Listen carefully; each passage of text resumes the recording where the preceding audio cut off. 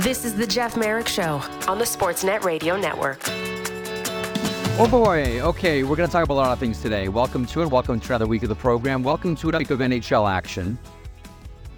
Plenty on the horizon this Thanksgiving week. And if you know anything about the history of hockey, Thanksgiving week is generally considered decision week for a lot of NHL teams. Are we in? Are we out? Are we making a push for the playoffs, or are we looking to Macklin Celebrini / Macklin Celebration come June? So that happens Thursday, U.S. Thanksgiving. That factors in, by the way, to the schedule this week, and specifically the schedule tomorrow. More on that coming up here in a couple of moments. Elliotte Friedman's going to stop by here in a couple of moments here from Elliotte, from 32 Thoughts, and from Hockey Night in Canada. Also, Todd Fedoruk, radio analyst for the Philadelphia Flyers, who suddenly find themselves in a playoff spot. Here we are getting close to Thanksgiving, and the Philadelphia Flyers, yes, have now won 5 games in a row after taking care of the Columbus Blue Jackets. More on them in a moment. Taking care of the Columbus Blue Jackets yesterday. They've now won 5 games in a row, and they are in a playoff position. Hands up who saw that coming. That's right, none of us. He said tongue-in-cheek, the rebuild is over. But I think I said that a month ago with Philadelphia as well. Anyhow, Todd Fedoruk stops by, bottom of the hour. David Amber will stop by as well, the host of Rogers Monday Night Hockey. We'll talk plenty about the Edmonton Oilers. Tough one, losing 6-4 to the Tampa Bay Lightning on Saturday. Oilers back in action against the Florida Panthers, the Alexander Barkovless Florida Panthers. We'll get into that conversation with David Amber, amongst other things, and we'll have a little preview of the week and the weekend that was with Matt Marchese coming up in hour 2. Meanwhile, the headline story comes to us out of Columbus. Everybody's having a whack at this piñata, and I don't want to say it's a head-scratcher because it's not. If you've watched the Columbus Blue Jackets play this season, you know that a couple of their problems revolve around 2 star players, namely Johnny Gaudreau and the player we're going to talk about next, and that is Patrik Laine. Want to play some audio from Pascal Vincent from yesterday. Now, Patrik Laine, if you haven't heard, yesterday was healthy scratched for the game against the Philadelphia Flyers. Normally, that is what we consider to be the nuclear option, the last resort to try to get a player going, or the let's kick it upstairs moment. I've done as much as I can here with this player. Over to you now, general manager. This was Pascal Vincent, head coach of the Columbus Blue Jackets, on the healthy scratching. We're going to start here with Elliotte in a couple of moments. The healthy scratching of Patrik Laine against the Philadelphia Flyers. I know Patrik. I'm the one who knows Patrik the most. He came back. His injury, it was 3 weeks out. Came back excited to play. He was cleared, and rightfully so. But I know what he can do on the ice. I care about him quite a bit. I know Patrik, the person, and I know 29, the player, if it makes sense. And I know what he can do on the ice. I know his potential. And right now, and he's not happy about the decision, don't get me wrong. But right now, I think Patty needs to take a deep breath, go back to the working lab, and get his touches back, get his shot back, get his confidence back, so he can be the number 29 Patrik Laine we all know he can be. So it was a hard conversation, but nobody, not myself, nobody's bigger than the Blue Jackets. Not a group of players. And Patrik, we need the best Patrik Laine as possible, and for us, it's to get back on the ice, touching the puck, practicing, moving his feet, feeling confident so he can be that guy. Okay, so that's Pascal Vincent, the head coach of the Columbus Blue Jackets. This one's huge, not to try to blow it up any bigger than it already is, but everyone's having their thought on what's happening with the Columbus Blue Jackets, what's happening with Patrik Laine specifically, what is the future of Patrik Laine specifically with the Columbus Blue Jackets. Having a conversation with someone this morning about Laine, a text exchange, and this person who's in a position to know we're talking about the evolution of Patrick Laine as the game changes. And this person texted me, unfortunately, he never evolved with the game. If he can't get that shot off, there's not much to his game. Listen, we know that the shot is the calling card for Patrick Laine. Was it working on the wing with Columbus? No. Was the move to center, the Hail Mary pass, not unlike what the Buffalo Sabres did with Tage Thompson? Which, make no mistake about it, was a Hail Mary pass. For Buffalo, it worked. Big time, it worked with Tage Thompson, and that was part of the thinking behind moving Patrick Laine from the wing to the center position. Has that worked? Well, he's been benched, and now he's been healthy scratched. So where's the place for Patrick Laine? Is he in need of a reset with the Columbus Blue Jackets? Is he in need of a change of scenery away from the Columbus Blue Jackets? And what happens this season now as Thanksgiving approaches with the Columbus Blue Jackets? It was not supposed to be this type of season for CBJ. Now, I know that the Columbus Blue Jackets went through their entire situation with Mike Babcock. That has been well documented, and Pascal Vincent comes in at the last moment to try to salvage a season behind the bench. But you don't go out and make moves to shore up your blue line like they did without thinking that things are going to be different this year. Now, last year, a lot of what happened to Columbus was due to injuries. This year, not so much. This year is just down to performance. Are they getting enough out of Johnny Gaudreau? No. Are they getting enough out of Patrick Laine? No, clearly. So is this a player/coach issue? Or is this a player/general manager issue? I don't necessarily think that this is a player-coach issue. I think this one is over to Jarmo Kekalainen here to make a decision on what they have with Patrick Laine and what they need to do with Patrick Laine, and maybe moreover, what needs to happen now with the Columbus Blue Jackets. Okay, a couple of other things here as we stand by for Elliotte. Tonight around the NHL, there are 7 games, all right? Oilers and the Panthers on Rogers Monday Night Hockey.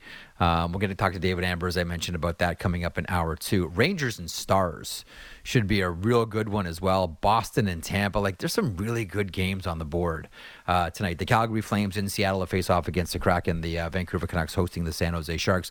Those are your other Canadian teams in action. Tomorrow, and I'll mention this on tomorrow's show as well, so we'll have a common frame of reference on how these things work.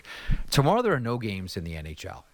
Tomorrow, there are 0 games, and doing a little digging, here's the best that I can put together as to why there are no games around the NHL tomorrow. So a lot of it comes down to arena availability. And availability tomorrow is limited to only Calgary, Vancouver, and Arizona. They were the only teams that were available to host games. Now, normally in Thanksgiving week, the NHL sends Canadian teams stateside. Thanksgiving Eve, Black Friday, they're requested by pretty much all the U.S. teams, which only left the NHL with Arizona, and they didn't want to play back-to-back games at home Tuesday and Wednesday. Also, 12 clubs are playing Wednesday, Friday, and Saturday. Don't want to be scheduled on Tuesday because that would create 4 games in 5 nights. And on top of all of that, 4 games are on their way back from Sweden. So games could not be scheduled. That's why when you look at what you're going to do tomorrow, it doesn't involve NHL action. Okay, Elliotte Friedman from 32 Thoughts on Hockey Night in Canada joins me now. Hello, Friedge. Hey, Jeff. While you were doing all that research, I locked myself out of my house this morning. So you had a more productive morning than I did. Did you? I was trying to find out whether NHL is dark tomorrow, and meanwhile, you're trying to crawl into your own window burglar style. How'd you get in? Or is that state secrets? No. I it was fine. It was one time we had it, and we learned we had really strong windows. So, that was, I just had to wait until the boss came home. So until she was done what she was doing, I had a nice walk. Yeah. Did you get the look? Did you get the eye roll? Yeah, I don't usually do that. I have to say I'm usually much more on top of things than that. But, geez, I messed up. I messed up this morning. Is it because you were wandering around trying to figure out what Columbus does with Patrick Laine? No, it wasn't even that. It was just I completely forgot to put my I completely forgot to put my keys in my pocket. Like, it's that simple. All right. Well, okay. So what do the Blue Jackets then do with Patrick Laine? I was just talking about him, but while you were wandering around your neighborhood trying to get back into your home, Yes. what happens next? Like I laid it out, and we heard from Pascal Vincent off the top of the show, and he sort of explained why he scratched him, healthy scratched him. What happens now, Elliotte? Beginning of a new week here. Look, I think ultimately they're going to put him back into the lineup and just try to make it work. There's not really much else you can do unless you're going to trade him or you're going to bench him some more. All you can really do is say, hey, we said we'd have you sit out and we're going to put you back in, and hopefully things are going to figure themselves back out, and, he'll get the reset that he needs. But, just clearly, thinking more about it, I think there's probably some big picture questions going on for Columbus right now. Jeff, as we talked about on Friday and then on the pod this morning, and I mentioned it again now, whatever Columbus is trying here in terms of we're doing the benchings, we're trying to show people that things are going to be different. It's not, the message isn't getting through because it keeps happening, right? So, obviously whatever you're trying to accomplish, it's just not going as well as you would hope. And, now too, you don't give up on your season, but the math is not Columbus's friend. So, I think we're all kind of wondering here, where is the next, where is this going? Is Columbus going to try to change their mix? I definitely think there's, long-term consequences here in the sense that the organization's going to have some big decisions to make. Are we talking off ice? Are we talking on ice? They going to continue just taking people in and out of the lineup? I think you have to have some big conversations about what you're doing. I think when it comes to Laine too, and we got to be honest about this, he hasn't been very good. That's the one thing that I think has to be pointed out here. If you've watched him lately, he hasn't been very good. But Jeff, is he a center? Is he a winger? We talked on the pod this morning about how my thing was you have to put him back on the wing. If it's not working at center, put him back on the wing. Someone called me this morning and said he did go back to the wing. I said, I know it was just for a game or two. You got to, and plus he was also hurt. You've got to commit to the wing for Laine now. Just decide where is he best off playing and put him back in that position. The other thing too, I didn't even realize this, but someone pointed it out to me today. Columbus, I think, had 5 power plays last night against Philly, and I don't think they had a shot on goal. Get Laine on your power play in a spot that'll make him feel good. And I think that's the thing you have to do is, Laine's got to be better, arguing that, but he has to be put into a position where he can succeed. A couple of other things here from the weekend as well. I want to sort of move this conversation more to what's coming up this week, but a final thought on what we saw in Stockholm. This one was a real home run for the NHL. We've seen the Global Series before, but this one, everything really came together. Whether it was, a lot of, Swedish hockey players showing up for the events, being around, the people loving it, some great games, 4 games in a row, a different game every night. This one had a different feel to it. This one, we talk a lot about tentpole events that the NHL puts on, and sometimes it takes a while until you get the formula. When all was said and done in Stockholm, I walked away from it saying it feels like the NHL now has the formula. So it's this formula when you go to Finland. It's this formula when you go to Germany, when you go to Switzerland, wherever. Would you agree with that this is the formula? What we just saw in Stockholm, this is the formula for how you do this. Mm-hmm. I really like that too, in the sense that I think 4 teams works better than 2. And this was a real dip your toe in the water by the NHL, because I'm not sure they were convinced that 4 teams was going to work. I think they were worried it was too much, and you're confident you can sell out 2 games. I think you were worried 4 games in the same city, were you going to sell out 4 games? And I think what it showed you is that A, you can, and B, it also gives more of an opportunity for the players to do stuff around or between their games. Like, you have more chances to get involved in some events there. You have more chances to, see the fans. I don't know what this TV show was that Nylander was on in Sweden, but I know that those clips are all over my timeline. Yeah. I really am trying to figure out exactly what's going on, but it looks like it was a big hit. And, I just think that, and that's important. It just can't be, hey, team shows up, practice, game, maybe another practice. You have to kind of get yourself out there, right? And it's hard during the season. It's a business trip. But it certainly looks like it allowed these teams to get out there a little bit. It looked like they were having fun. Now, there are 2 Swedish players that ply their trade for the Toronto Maple Leafs that we have eyes on this week.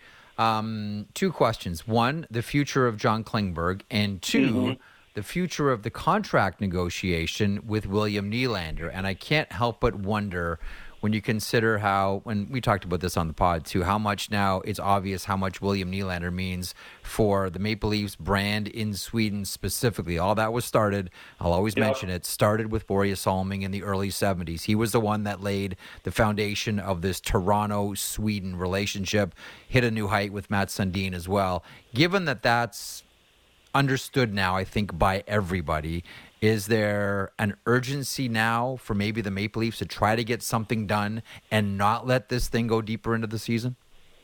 Well, I think with Klingberg, I definitely, all you have to do is listen to what Sheldon Keefe had to say on the weekend, that this is going to come to a head. And it's a real shame. I have no doubt that this would have been a huge deal for Klingberg to play there this week. And, and unfortunately, it couldn't happen.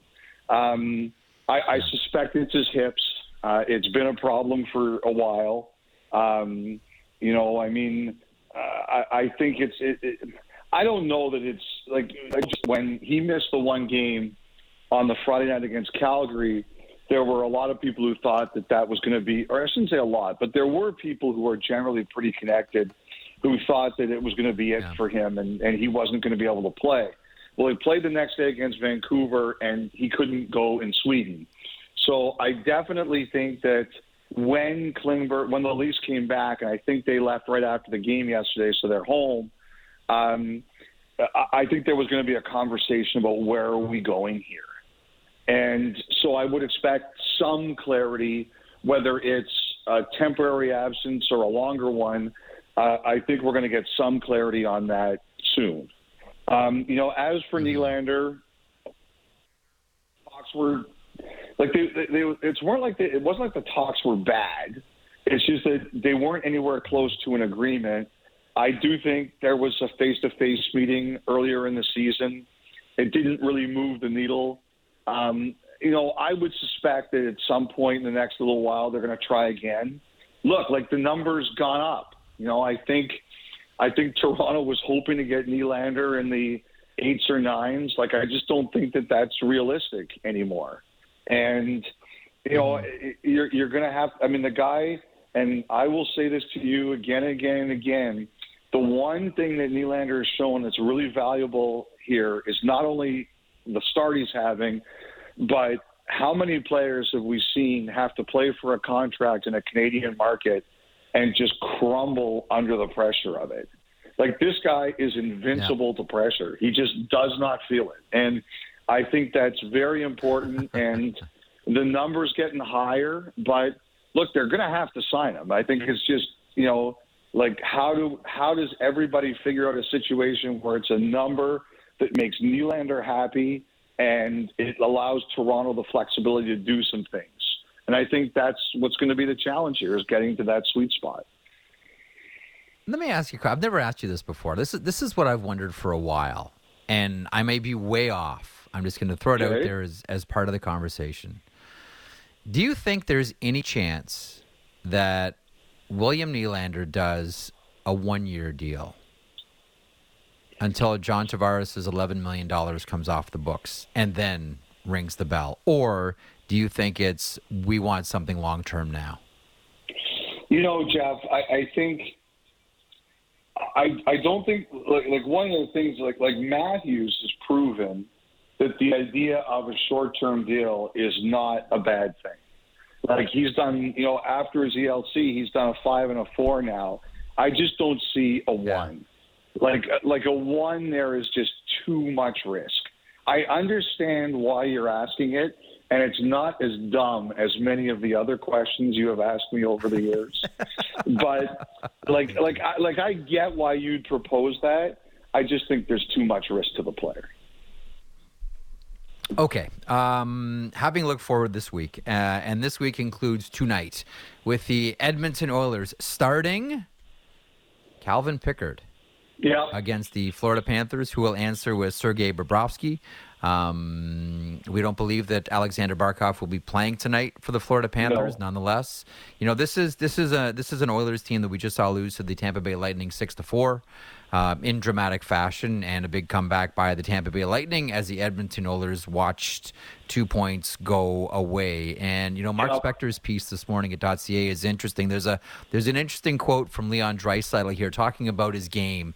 And listen, we know what happens when 97 and 29 don't score in bunches. Things get weird fast for Edmonton. This is Leon Draisaitl. Quote, "The one-timers are not going in, and that's frustrating. But for me, it's the rest of my game that bothers me more. I like to score, and I want to put those in every time, of course, but it's the rest of my game. This is the part that got me. How I feel when I have the puck, how much I have the puck, that I'd like to change." That's concerning if I'm an Oilers fan. First of all, you remind me, I meant to retweet Spec's piece because it was a really good piece. So thank you for reminding me of that. Yeah, it's really well done. I think this. I think that, look, like when we sat down with Draisaitl at the beginning of the year and we asked him, what's your future here? And he goes, I knew you were going to ask me that. And what did he say? He talked about the feeling of believing you had a chance to win, and that everybody in the organization was talking about winning. And now look where they are. And, someone pointed this out to me actually this morning. They said when they fired Woodcroft, I think they were 8 points out of the playoffs. They won 3 in a row, and I have to go back and check, but he said to me they won 3 games in a row. You know how many points they were out of the playoffs? They were 7 out. And that just shows you when you lose early in the season, there is no room for error. You cannot cough up games like the one you mentioned on Saturday afternoon. And so,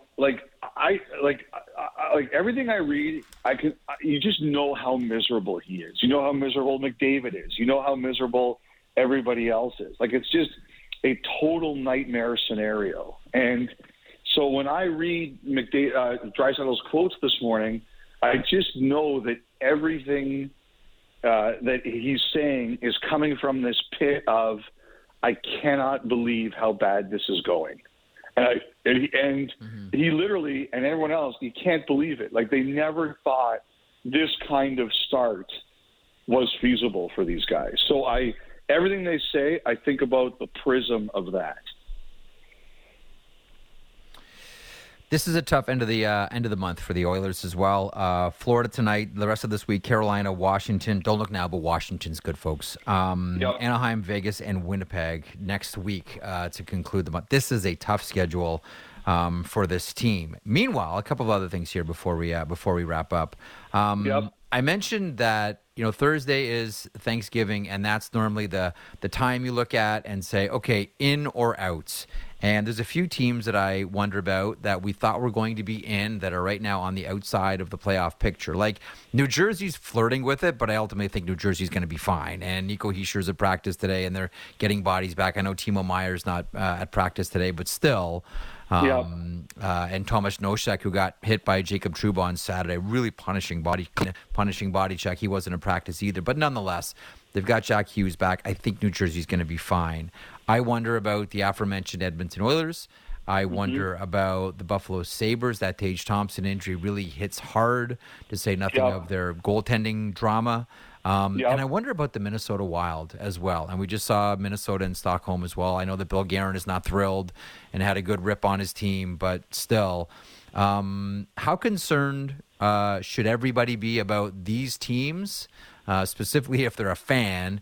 And, are there any other teams that you look at as Thanksgiving approaches, which, again, is the cut line? Don't tell St. Louis in 2019 that, though. Generally, that's the cut line. Are there other teams you're concerned about that are on the outside looking in right now? Well, we already talked about Edmonton. I would just like to say, I think I would like to recognize the Florida Panthers because I think a lot of us thought they would be in this position, and they are in the reverse. Yeah. They were really banged up. Bennett got hurt. They started the year without Montour and Ekblad, who just came back the other night, and they're right near the top. Like, I just want to shout them out as a reverse of your question. Buffalo, I heard it's tense there.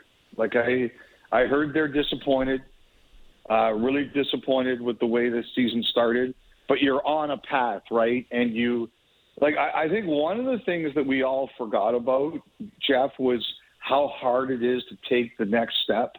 Like, you look at Detroit, you look at Ottawa, you look at Buffalo. They definitely have found it harder than they thought. New Jersey, for me, I just think that New Jersey's really good. I just think they're a little bit sloppy right now. Like, if you even look at some of the way they lost that game to the Rangers the other night, you go back and look at some of those goals, there were details on those goals that, good teams don't let happen. So I think they'll figure that out, but they're obviously not healthy. I think they've been sloppy. I would say this too. I think other teams I'm concerned about, to me, the Islanders have been a strange one this year. Teams that are good at 5-on-5 and their special teams just destroy them. I always wonder about that. Like, how fixable is that? And the Islanders are one of those teams. Like, I think if you're a good 5-on-5 team, you're probably a really good team. And the Islanders are a good 5-on-5 team that is getting terrible results. Let me ask about a team that we'll finish up on this one. A team that has exceeded all expectations, and expectations for this team are always high. But the Boston Bruins. And normally I don't like telling tales out of school, but I was having a conversation, folks, with Elliotte this morning, and he said, well, it proves that Patrice Bergeron was no good and shouldn't go into the Hockey Hall of Fame because they're just fine without Patrice Bergeron. Your thoughts on the Boston Bruins and what they're doing and how they're, I understand. Listen, they have the best goaltending tandem in the NHL. They have, with all due respect, we looked at this season and said Carolina's got the best blue line. I don't know, man. Boston's blue line is incredible. Brad Marchand's leadership, Dave Pastrnak scoring, contributions from some unlikely places and rookies in starring roles. Case in point, Matthew Poitras. But do you have a quick thought to conclude here on the team that once again, when we count them out, we embarrass ourselves, the Boston Bruins? The other thing, too, is I remember at the draft last year, I asked Don Sweeney, who's the guy you hope takes a breakthrough next year, and he talked about Zacha, depending on, especially because they knew that he was going to have to take, especially if Bergeron wasn't there, they knew that he was going to have to take a bigger role, and look at the year he's had. He's been really good. Look, I just think they have a situation there where on the ice, they've set a standard. And I think one of the toughest things is that when you have the players who created the standard about how you play, and they go, and Char and Bergeron were like, they're both gone now, and you wonder, does the standard and the expectation stay, or does it fall apart? And the answer is it stayed through Marchand and McAvoy and Pasternak and everybody else there. They have continued to play to do things on ice the way they expect to do them, and it just shows they've got a really strong group. They stick to what they do. They protect the house. They followed their plan. I mean, we showed a graphic the other night before the game against Montreal. Swayman's given up 1 goal this year from outside the slot. Like, you know, you're not going to lose many games if your goalie is that consistent. Like, the league average goalie right this year, I think, is 903, 904. Like, Allmark's at 925 and Swayman's at 940. When you're getting goaltending that good, you're not gonna lose many games. Although no better a goaltending performance this weekend, with all due respect to everybody else, other than Alex Nedeljkovic of the Pittsburgh Penguins, who in the American Hockey League on Friday scored a goal, again, and then shut out the Vegas Golden Knights like it was nothing yesterday. So good on Alex Nedeljkovic and the Pittsburgh Penguins. 3-0 victory, and he's got a goal to go along with it. Nice weekend for the Penguins goaltender. On that, we'll wrap. Thanks as always, Elliotte. You are released. Enjoy your afternoon walk. Stay safe, and don't forget to take your house keys with you when you leave your establishment. This time I've got them with me, Jeff. Thank you. Going to get Steph to sew them to your underwear or your socks or something, Elliotte. That's what's become of you in your old age. Elliotte Friedman from 32 Thoughts and Hockey Night in Canada.